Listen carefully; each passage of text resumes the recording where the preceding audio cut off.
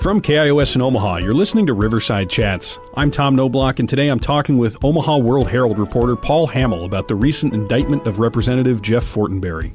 I think it all comes down to whether or not he can still be an effective representative, and if the charges get dropped, the prosecution is disgraced. Yeah, he could probably do that, but they've put together quite a bit of evidence, and a lot of it is recorded phone calls. I think it's going to be tough for him to hang in there. We talk about Fortenberry's achievements, his controversies, and what is going on in the federal case against him right now. Stay tuned for that conversation after this break.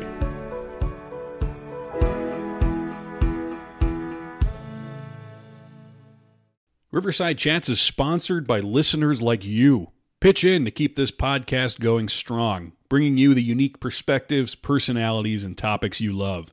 Click the listener support link in the podcast notes for this episode to learn more. Hi, and you're listening to Car Free Midwest. We're a podcast based in Omaha, Nebraska, exploring the stories, barriers, and joys of getting around the Midwest without a car. Our goal is to build a community around more transportation equity and less car dependency.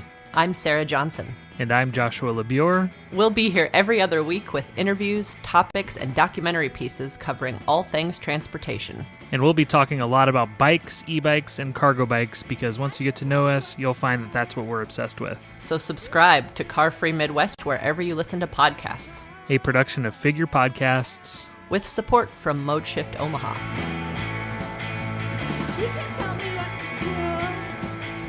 It's talking and it gets you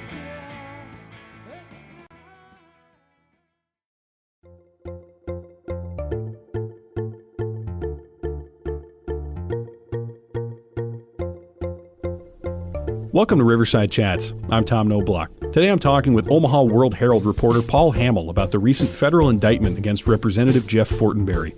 Later in the show, critic Jared Charles will give a preview of upcoming holiday films to keep an eye out for. Representative Fortenberry has represented Nebraska's 1st congressional district since 2005. On October 19, 2021, it was announced that Fortenberry was being investigated over illegal campaign contributions that his 2016 campaign received from the Nigerian-born, Paris-based billionaire Gilbert Chagoury. A federal grand jury in Los Angeles indicted him on 1 count of scheming to falsify and conceal material facts and 2 counts of making false statements to federal investigators. Paul Hamill has been covering the story for the World Herald, and he's here today to walk us through who Fortenberry is and what is going on with the case. Here is our conversation.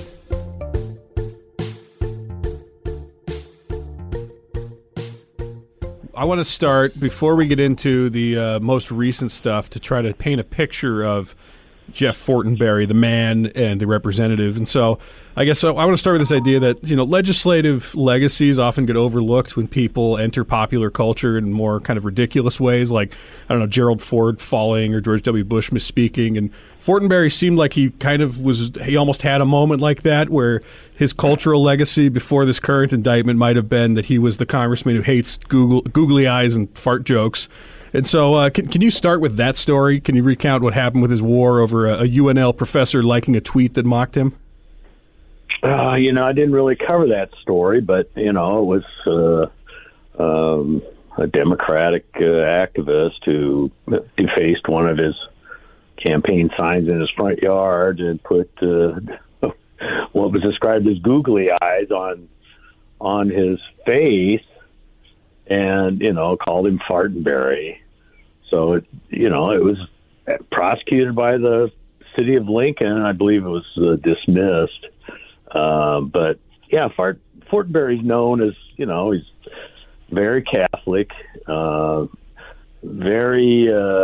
Recently he's been very involved with trying to help religious minorities in the Middle East, particularly the Yazidis, who were persecuted by ISIS pretty awfully. And there's quite a large Yazidi community in Lincoln. So he's taken a lot of, pride or credit for helping this religious minority. He has a safe seat. It's not like Lincoln, or it's not like Omaha's second district seat. Republicans are strong in the first district. I mean, you've got Lincoln, which is a pretty Democratic stronghold, but you've got other communities like Columbus and Norfolk and Beatrice, Nebraska City, that are very Republican, and they consistently send Republicans at Congress. And Fortenberry was really viewed as a shoo-in this next time around. I mean, he had a challenge in 2020 by a state senator from Lincoln, Kate Bowles, who ran hard but got COVID toward the end of the campaign, and then kind of faded at the end, I guess. He's being challenged this time by another state senator from Lincoln, Patty Pansing Brooks, who has been very active in criminal justice issues and was active in closing down the beer stores in White Clay, Nebraska.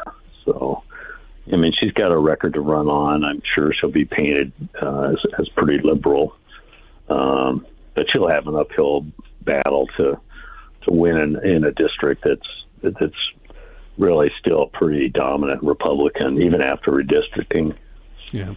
Well, and another district another recent event that seems to bear some insight into Fortenberry was there were some national headlines made when he, following the January 6th riots, insurrection, whatever word we're calling it, he would repeatedly use the emergency duress button in his Capitol office, not because there was an emergency, but just so he could test the response time of the United States Capitol Police, which that can't have made him a lot of friends with the Capitol Police, right? Right. Yeah, I think he's tried not to be, I guess, as supportive as Trump as maybe some other Congress representatives have been. I mean, I think he gets as opposed to our other two congressional representatives, he's less conservative. I mean, not dramatically so, but less. And, I mean, I think there's some, well, I know there's some in the Republican Party who wouldn't mind seeing him not, run for re-election or get not have somebber else represent the Republican Party out of the Lincoln and eastern Nebraska area, because he isn't, as supportive of Trump as others.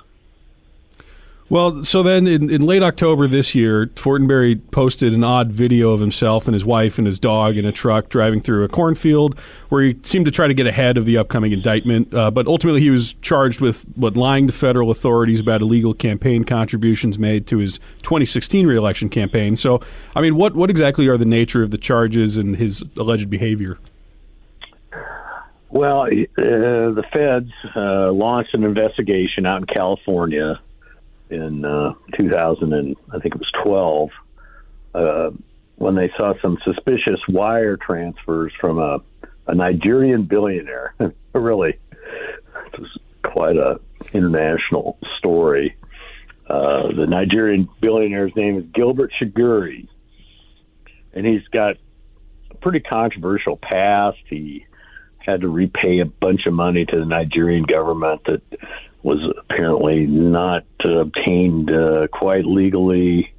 He was on a no-fly list for a while until he was cleared of being linked to Hezbollah. But they saw some transfers from this Chigurh to the United States. And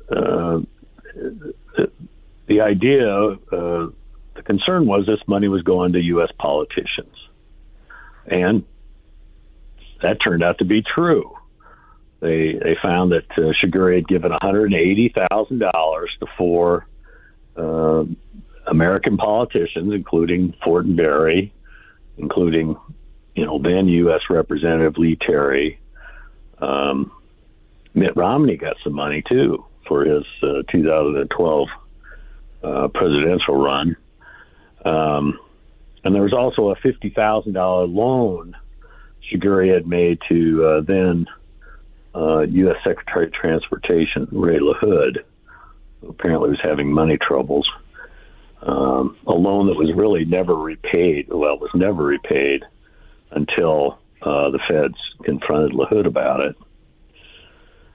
So in the course of that, they traced the money to some people in Los Angeles who had given what they call conduit contributions to Fortenberry. It was a Los Angeles doctor and a group of other Lebanese Americans who had invited Fortenberry to a fundraiser out in Los Angeles in February of 2016, and gave him about $30,000. Well, that money originated from this billionaire, Shiguri, and had been sent through a conduit associate in Washington, D.C., who would send it to this person who was organizing the fundraiser in Los Angeles. Well, donations from foreign nationals to American political campaigns are illegal. It's also illegal to accept such donations or knowingly accept. I don't know if you remember back in the day, TransCanada gave some money to then Governor Dave Heinemann, and once that came out, they had to give the money back and apologize and this and that. But the suspicion was Shiguri was trying to influence, American policy toward the Middle East. He's of Lebanese descent.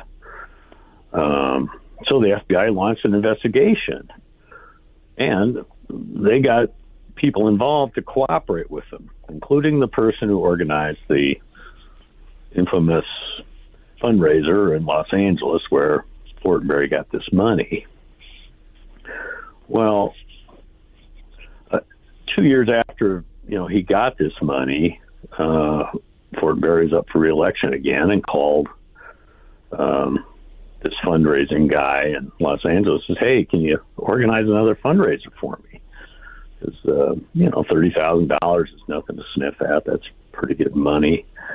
And as we all know, if you're going to run for Congress, you need money, and these congressmen spend a lot of time raising money. But what Fortenberry didn't know is by that time, this fundraiser was cooperating with the FBI. So here's where the story gets interesting. The FBI had this fundraiser guy call Fortenberry back, and they wired the telephone call.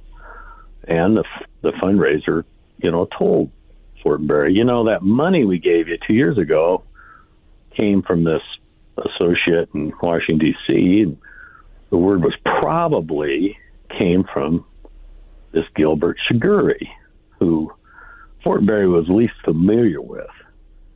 And according to the FBI, Fortenberry was familiar that he lived in Paris, so he was a foreign national. That made this money illegal. That started the wheels turning. A year later, FBI guys showed up on Fortenberry's front steps in his house in Lincoln and says, "Hey, we want to talk to you about this Gilbert Shiguri." And according to the indictments, Fortenberry said he didn't know anything about that money coming from Gilbert Shiguri or through anybody from Washington, D.C., didn't have any idea this was illegal. And the FBI agents say, "Well, we may want to talk again, and if you want to talk again, call us back." Well, I think Fortenberry got alarmed by the tenor of the kind of a surprise interrogation from the FBI, and they organized a second meeting with the FBI in July of 2019.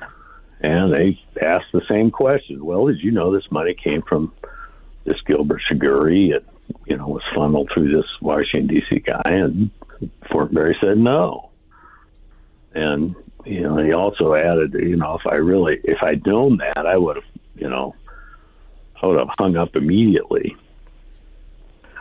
Well, this is where it kind of gets interesting because, from 2019, really nothing happens until this spring when the federal government announces they've reached a deferred prosecution agreement with Shiguri, amounting to a $1.8 million fine, pretty healthy fine, and that he had agreed to cooperate along with everybody else that was involved in funneling this money to Fortenberry.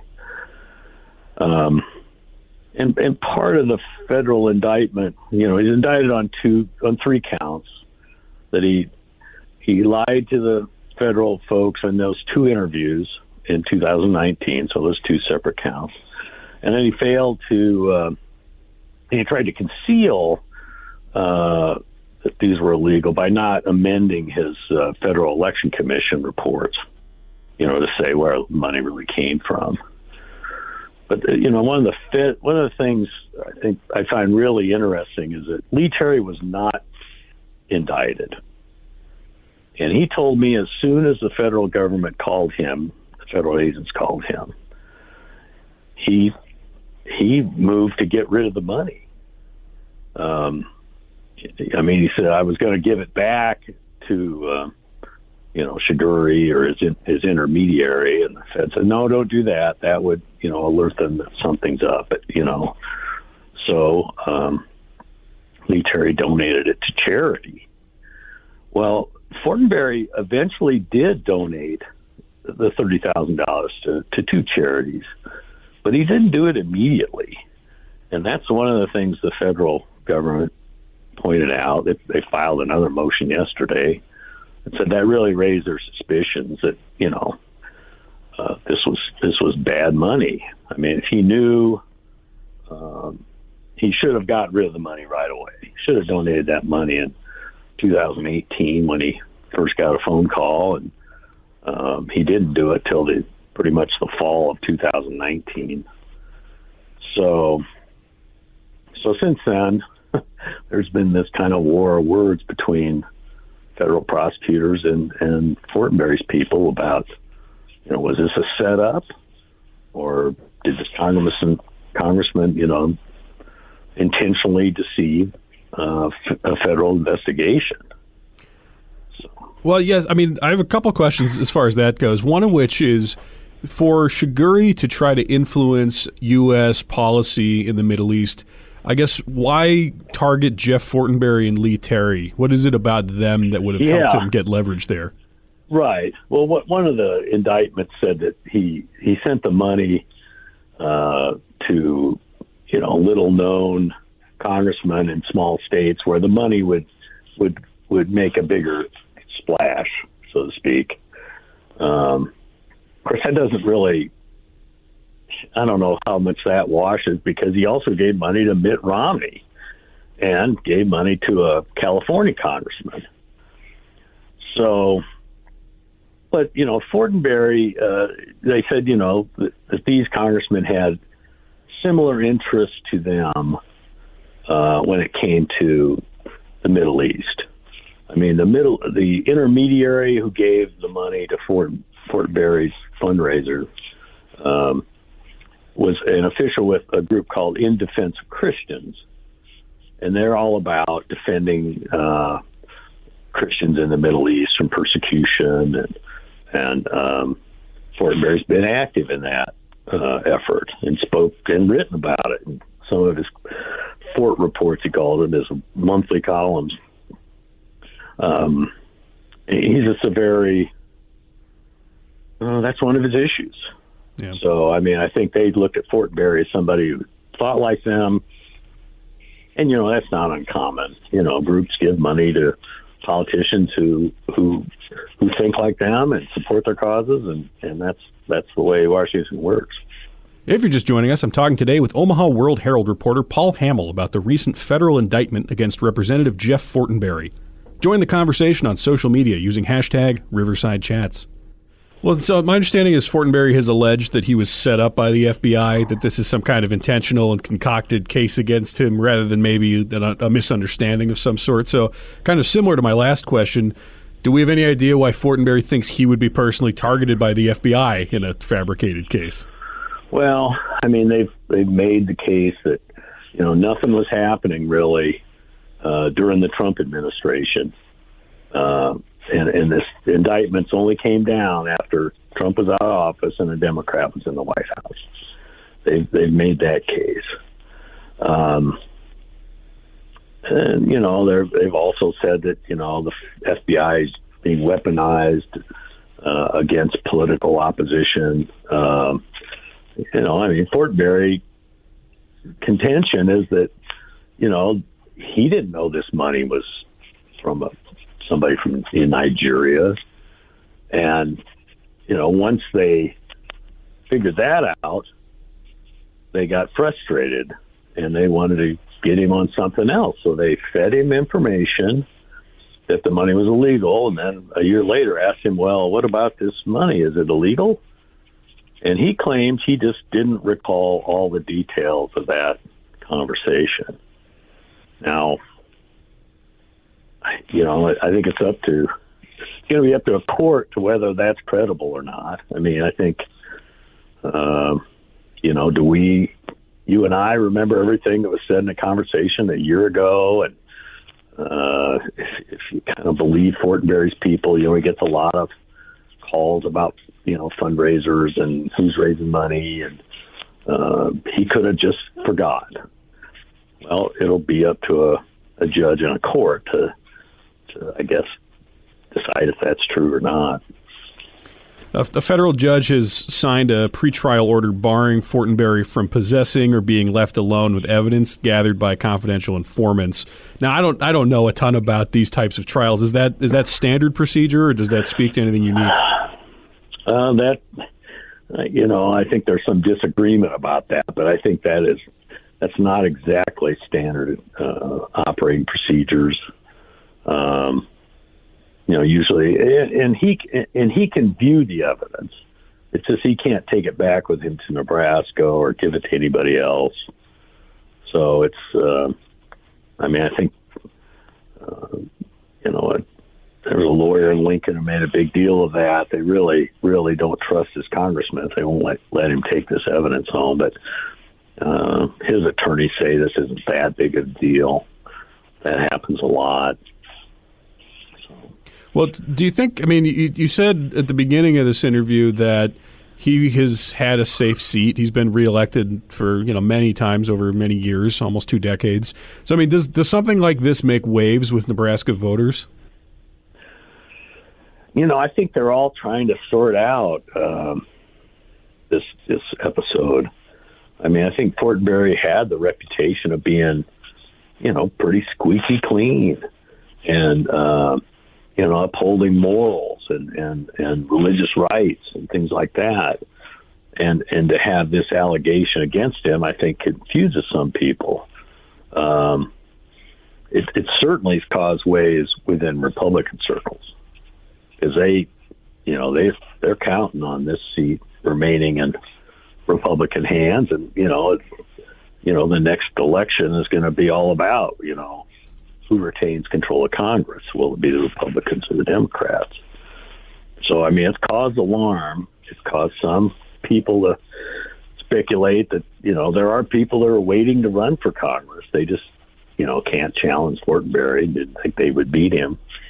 But if this seat opens up, boy, there's going to be a stampede to file for this office, I believe. Is there an indication that he's intending to either resign or continue to run for re-election? Well, none from him. The indication from the Fortenberry camp is they're going to fight this, to the end. There's some precedents. There's been a couple other congressmen who've been indicted and reelected. But, if you're convicted, you're really restricted on what you can do in Congress. Already he's had to give up his seats on congressional committees. He can't participate in committee work while indicted. So, there's some question out there about how effective can he be while he's under indictment. And there's some speculation that maybe he won't run for re-election, but he'll want to retain his seat till the end of his term next year. There's all kinds of speculation. There's, if you wanted to get a laundry list of people who might run for Congress if Jeff Fortenberry didn't, it wouldn't be hard to do. Well, there's also other precedents that are kind of, they get into more difficult territory and difficult sort of speculation. But I know former representatives Chris Collins and Duncan Hunter were indicted while in office. They were forced to resign. Right. They were also early and avid supporters of former President Donald Trump, and both were ultimately pardoned. So it seems like there's also kind of a sense that, do you think Fortenberry, is there a calculation that maybe depending on how the next presidential race goes, that even if things don't go well for him, it maybe won't matter that much based on who's in power? That he might get a pardon. Yeah, sure. Boy, you're looking way ahead. I think the Fortenberry people are just trying to keep treading water here. They want to push back on every statement the prosecutors make in their court briefs, and they want people to know that we're fighting this to the end. I think it all comes down to whether or not he can still be an effective representative. And if the charges get dropped and the prosecution is disgraced, yeah, you could probably do that. But they've put together quite a bit of evidence, and a lot of it is recorded phone calls. I think it's going to be tough for him to hang in there. Could he get reelected? I'm the guy who wrote about Charlie Jansen, the state auditor, drinking beer for 3 hours a day in a bar while he's supposed to be, fighting corruption and waste in government in Nebraska as the state auditor. And he got easily reelected. In part because the Democrats didn't have a very credible candidate. But sure, the Republican majority in Nebraska didn't seem to mind that Charlie Jansen wasn't on the job. Maybe they don't. Maybe they feel the same way about Jeff Fortenberry. Do we know anything else about this Gilbert Chagoury guy? What he's up to? Is there a sense that he is still trying to influence other, elected officials? Well, I don't think he is right now. He agreed to, pay quite a hefty fine. We had another reporter do a story about just who he was or is. I think if he's wise, he might want to, be a little low key these days. But he's known internationally because he got in trouble in Nigeria. He was an advisor to a Nigerian dictator in the 1990s. There was some, speculation that, he walked away with some money that was really Nigeria's money. And, he ended up giving that money back. And way back in the day, he gave quite a large contribution to the Clinton Foundation. He donated at least $1 million to the Clinton Foundation in the 90s. So he's not afraid to use his money. But I got to think after, we're 6 months after he agreed to pay a $1.8 million fine, he may be sitting out some things right now. All right. So as we wrap up here, what's the timeline look like for the Fortenberry? Whatever's going to happen next with Jeff Fortenberry? Well, there's a court hearing on the 14th of December to argue his motions to dismiss the charges. One of the motions says that these misstatements, if they were misstatements, were made in Lincoln, Nebraska, and Washington D.C. So any charges should be filed there, not in California. I think they're trying to get a more friendly court, and that's what the prosecution's claiming and opposing that motion. They said, the investigation originated in California about acts in California, and his statements, even though made elsewhere, are material to that investigation in California. So that's the proper venue. So they'll decide those motions sometime next month. I imagine there's supposed to be a trial, I think in February now, but I doubt that we'll see that happen. There'll be more motions and more delays. I think, whether this gets to trial the next year before the next election, I think is a real question. So we may be, hanging on to what happens to Jeff Fortenberry for quite a while here. Well, I appreciate your consistent reporting on this. It's been really useful, and anyone, I guess, who wants to learn more can look to the World Herald for that. But thank you for giving us a primer on it today. I really appreciate it. Yeah, thanks for having me on. Yeah.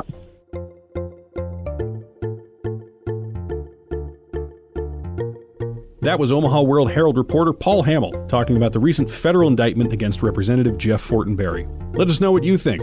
Follow Riverside Chats on Facebook, Twitter, or Instagram.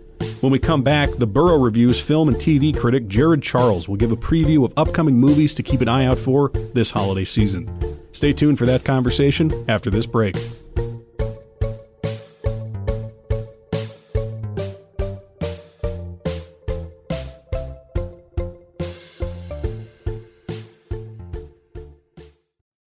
My parents were what you'd call wandering souls. I must have lived in a half dozen places before I was 2 years old. But eventually, my family wandered into this little sawmill town called Walden in northern Colorado. My mom says the town was really kind of hip back then. She'd put me and my brother in a little red wagon and pull us downtown. When we moved there in '74, there was a lot going on. There was an art supply store, there was a health food store, there was a hardware store right on Main Street. I remember the ice cream parlor and toy store. Yeah, and your dad immediately started playing music with the Rhythm Wrestlers.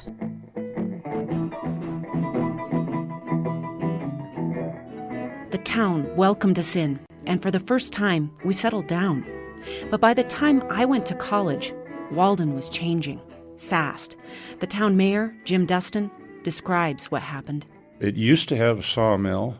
It used to have a coal mine. It used to have a railroad. All those things went away. And even a recent fracking boom didn't revive things. And now my hometown has shrunk to nearly half as many people as when I was a kid.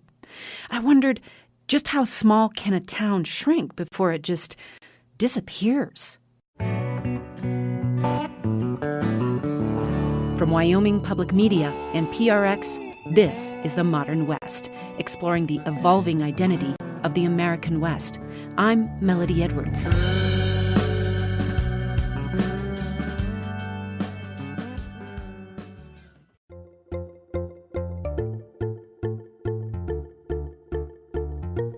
And welcome back to Riverside Chats. I'm Tom Knobloch, and I've been doing this show for a little while now. Check out the backlog of Riverside Chats episodes wherever you get podcasts. Subscribe on Apple Podcasts, Spotify, Stitcher, or whatever your favorite app is. Please leave us a review while you're there. I'm talking now with Jared Charles, who reviews film and television at the Burrow Reviews. Charles gives a preview of upcoming films to keep an eye out for this holiday season. Here's our conversation. All right, so I'm talking with Jared Charles about upcoming movie releases, stuff that's out now. Obviously, I think the thing that hangs over this conversation is that the last year and a half has kind of upended the movie industry in ways that were not clear. Like, how much does it bounce back? How much does it not? Are there audiences that are going to go see movies for adults? Is it just going to be popcorn fare? So we're in the middle of that as Oscar season happens. And last year, there wasn't that much of an Oscar season, right? It was just a bunch of sort of small movies that got released on streaming. Right. And that was interesting. But this year, they're trying to have them come out in theaters again. So let me start broadly. How's the state of movies right now? So that's a really good question. You know, we just got done with a Thanksgiving weekend, and historically the holidays have been the times that the box office really flares up, and you see that kind of trend upward all through the new year. So historically, you know, Thanksgiving weekend should be a pretty good weekend. The 5-day total right now is sitting at about 140 million. That's down 46% comparatively to pre-pandemic. So that would have been 2019. That Thanksgiving weekend there, for instance, raked in, you know, more money than we could ever imagine, especially nowadays. And so when you see the industry trending, it's still trending upward, but overall down 46%, that still indicates to us anyway, as analysts, as scholars, that we have a long way to go. Well, and I know like one metric that's kind of oddly useful is that Ridley Scott had 2 movies come out in about a month here. And so he had the last Duel that came out in, I think, early October, maybe. Right. And that just, crashed and burned immediately. Nobody seemed to see it. And so the narrative that I remember from that was movies for adults are not drawing audiences. That certain like older demographics who want to go see something that's more akin to what they're now used to on streaming services like HBO, maybe they're not ready to go back to the theater yet. But then he had a new movie that just came out called House of Gucci, which seems to be doing pretty well, right? Is that just a difference in content? Is it just that people want to see campy Lady Gaga more so than they want to see mulleted Matt Damon, or what's happening there? So certainly, you come for the cast in House of Gucci and you stay for the accents, right? I mean, that's been the general consensus from everyone. I think it all is a matter of marketing, right? The Last Duel's marketing, unfortunately, didn't seem to stick as much as House of Gucci. And I think a large part of that was the cast, right?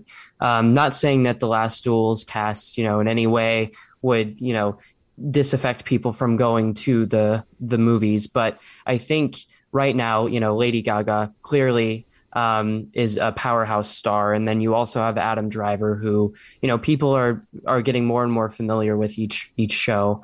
And so I feel like House of Gucci just was in that kind of category where the cast is really the driving force behind that film doing, moderately well at the box office. I mean, we're talking about, the past couple of weeks here. Well, Ghostbusters Afterlife, is overperforming compared to what the industry thought. I know the initial projections were at like 40%, 40 million. And then, you go into something like Encanto, which is a huge Pixar film. People are very familiar with Pixar, Coco recently. And that movie, did basically $27 million over the 3-day weekend. So I feel like the conversation about whether or not people are more invested in kind of these bigger budget, family friendly, more blockbuster films than they are smaller independent cinema. I mean, certainly there's an argument and a conversation to be had there. And I feel like that's where streaming is in the right place. Maybe some of these smaller films can get new life and new legs on an HBO Max, on an Amazon Prime. But certainly, I mean, industry-wide, we've still got a long way to go, no matter what movie you're releasing. So what are some of the titles that you're excited about that are coming up in the next month? So, upcoming, we have quite a bit of movies that are releasing specifically, around the holiday time. Obviously, you have West Side Story, which is releasing on December 10th. I know plenty of people who are waiting anxiously for that one. But you also have something like Spider-Man No Way Home, which is releasing on December 17th.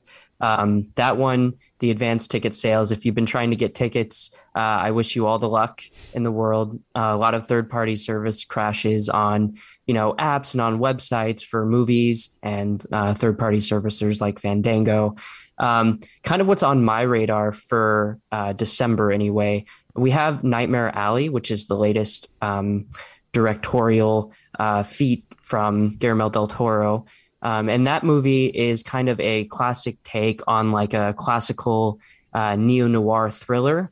It stars Bradley Cooper, and the cast is just incredible. I mean, you have Cate Blanchett, Willem Dafoe, Rooney Mara, Toni Collette, who a lot of people, including yourself, I know, appreciate for her work on movies like Hereditary and Knives Out as well.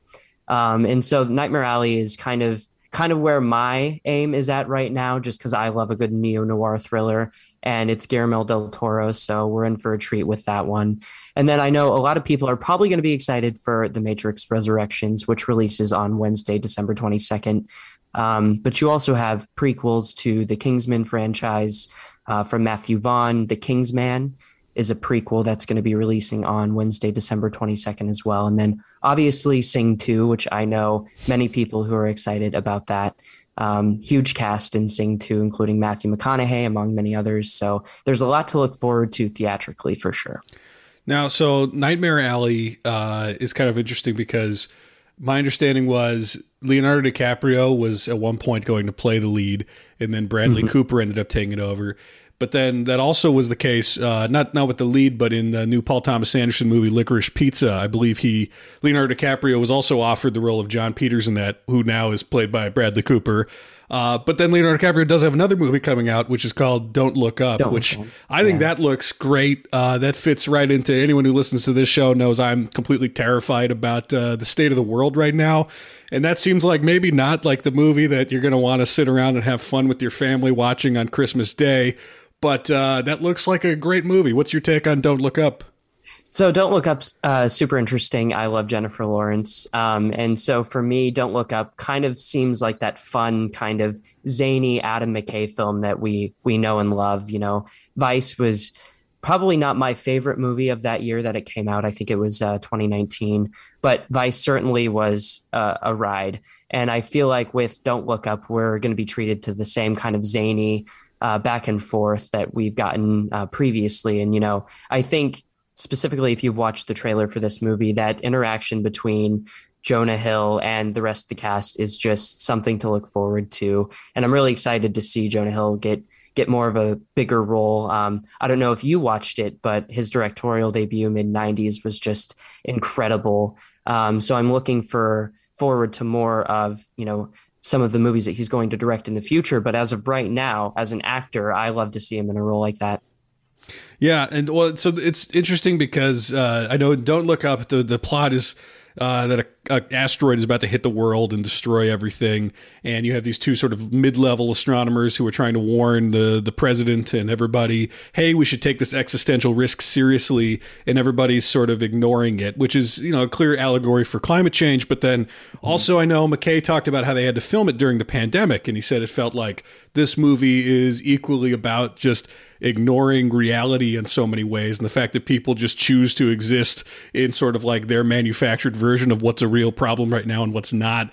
And I love that we're able to start to incorporate some of this into a movie that doesn't look terrible. A lot of the times it feels like trying to adjust to, I think, the post-2016 world is something that some movies are starting to sort of get there. Others are still kind of navigating, like, what is this? Especially like the post-pandemic world. I don't think we're at a point where really people know how to incorporate that into movies really yet, or maybe they're just starting to figure it out, or even like wondering if they want to. So, I mean, is this the start of a wave of movies where maybe it's not explicitly about people living through COVID-19, but we're ushering in this sort of like apocalyptic kind of feeling? And I don't know, just like, is that chaos? Is that something that's here to stay, you think, for movies in the coming years? Certainly. I mean, you've seen an upward trend of, and, you know, it's hard to say because I don't necessarily want to call it nihilism, but there is some sense of nihilistic tendencies to some of the movies that we've seen, you know, post-pandemic. But I also want to reiterate that this is something that we were seeing, you know, post 2016 even. So it's, we're seeing an upward trend of it, certainly. But what I love about Don't Look Up is the fact that this movie is trying to have fun with it. Which is why I'm saying it's teetering on that kind of nihilistic take.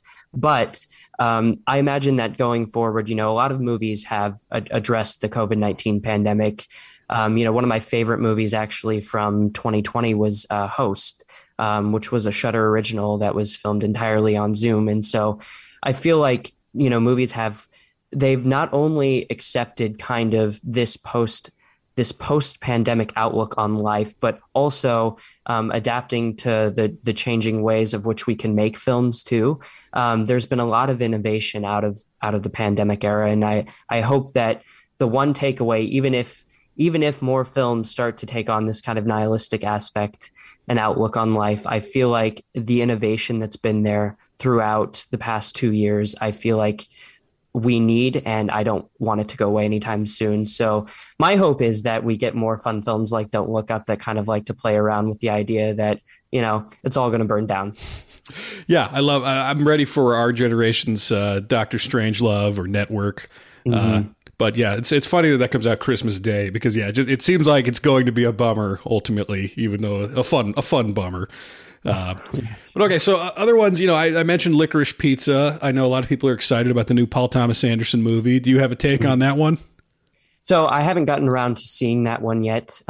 Unfortunately, when you work in an industry like mine, you're bombarded constantly with different things to watch. I just actually watched the Humans on Hulu, which is an original movie, kind of centers around a Thanksgiving dinner, and it kind of has a horror-esque element to it that I think is super well utilized for a movie like that, which is bare bones cast, bare bones set. A lot of it's tight quarters around this house, and this family's coming to terms with some of their, skeletons in the closet and how they operate as a family. And for me, I think that The Humans is probably the closest thing to a really, really good movie that I've seen this month. For those of you who don't know, it was an adaptation from Broadway, essentially. And the writer of it, Stephen Karam, also directed this movie.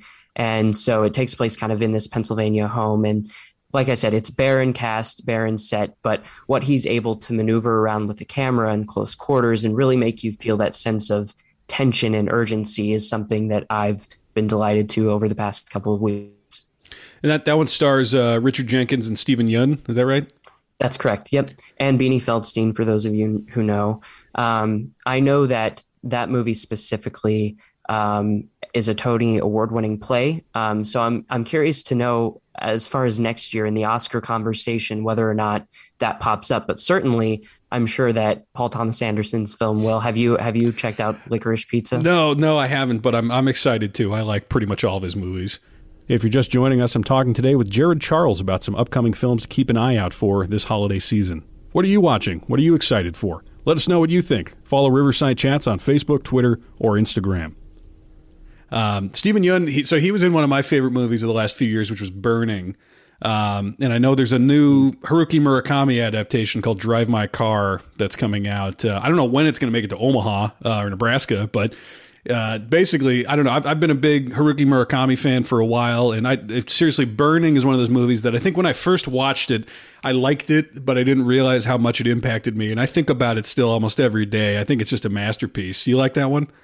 I do. I have never been so utterly shocked at an end. And I can't even describe the feeling of watching that movie. It's so intense and weird, but by the time you get to the end of the movie and the culmination of everything that happens, it's so heavy, and it does linger with you for quite some time. Because I remember months after that film, that I had watched the film, I thought about it almost constantly, and it's still on my rotating top films of all time list. I just absolutely love it.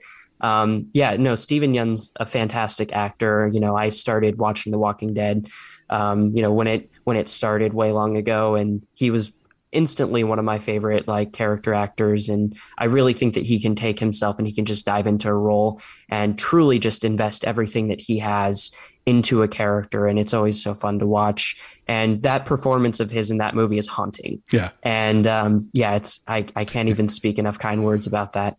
Yeah, I'm so excited just to see all the upcoming movies he makes and whatever he's up to. Another one that's on my radar is Come On, Come On, the new Mike Mills one with Joaquin Phoenix, which I'm considering going to see tonight. I'm busy for most of the night. It's one of those ones where I'm like, I might just have to see this at 9:15 some night when I am done working on things. But Mike Mills made Beginners, which is a movie that just devastates me every time I watch it, and I'm very excited to see what he's up to now. Have you had a chance to see Come On, Come On?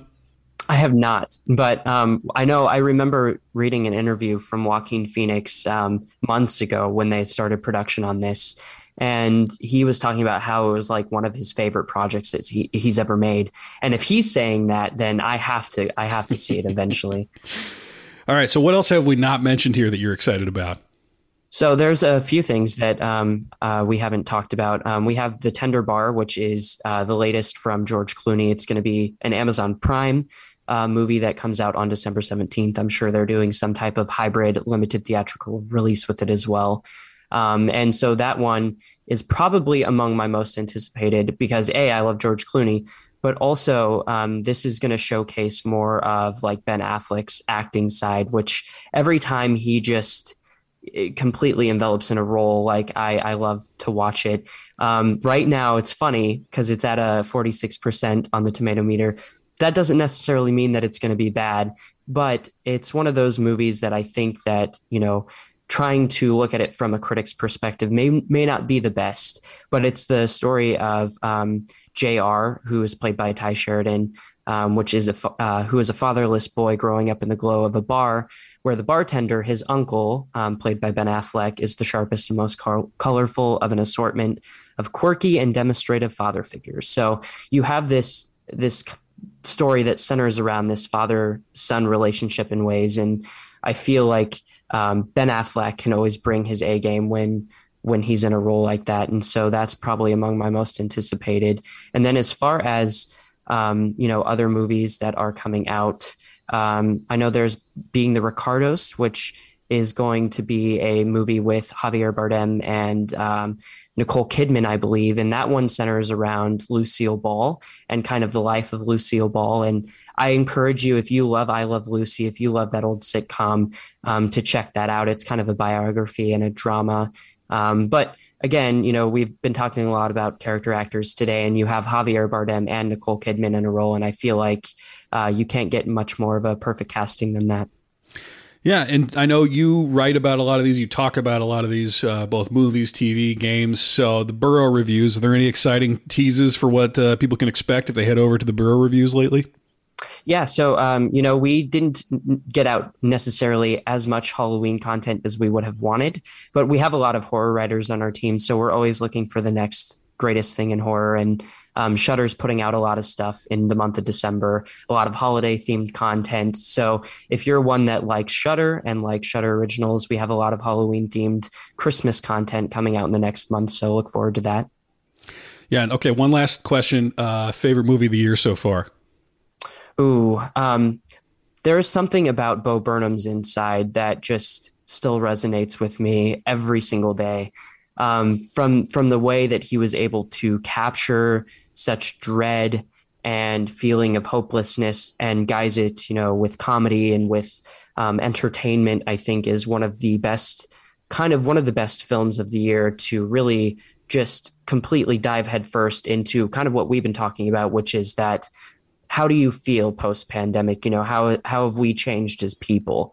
And I feel like that's one of the greatest examples from this year, particularly of a film that really resonates with everyone. So I encourage you, if you like stand-up, if you like comedy and music, to check out Bo Burnham's Inside on Netflix.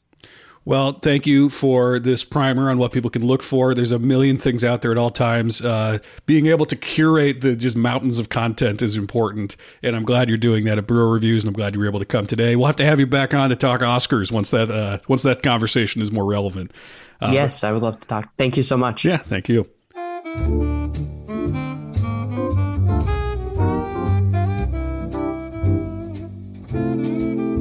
Riverside Chats is a production of KIOS 91.5 FM, Omaha Public Radio. The show is produced and edited by Courtney Bierman. Our original music is written and performed by The Real Zebos. Our artwork is done by Ben Matukowicz. Remember that you can find the backlog of all of these conversations wherever you get podcasts. Subscribe today, and please leave us a review. As always, thank you for listening. I'm Tom Knobloch.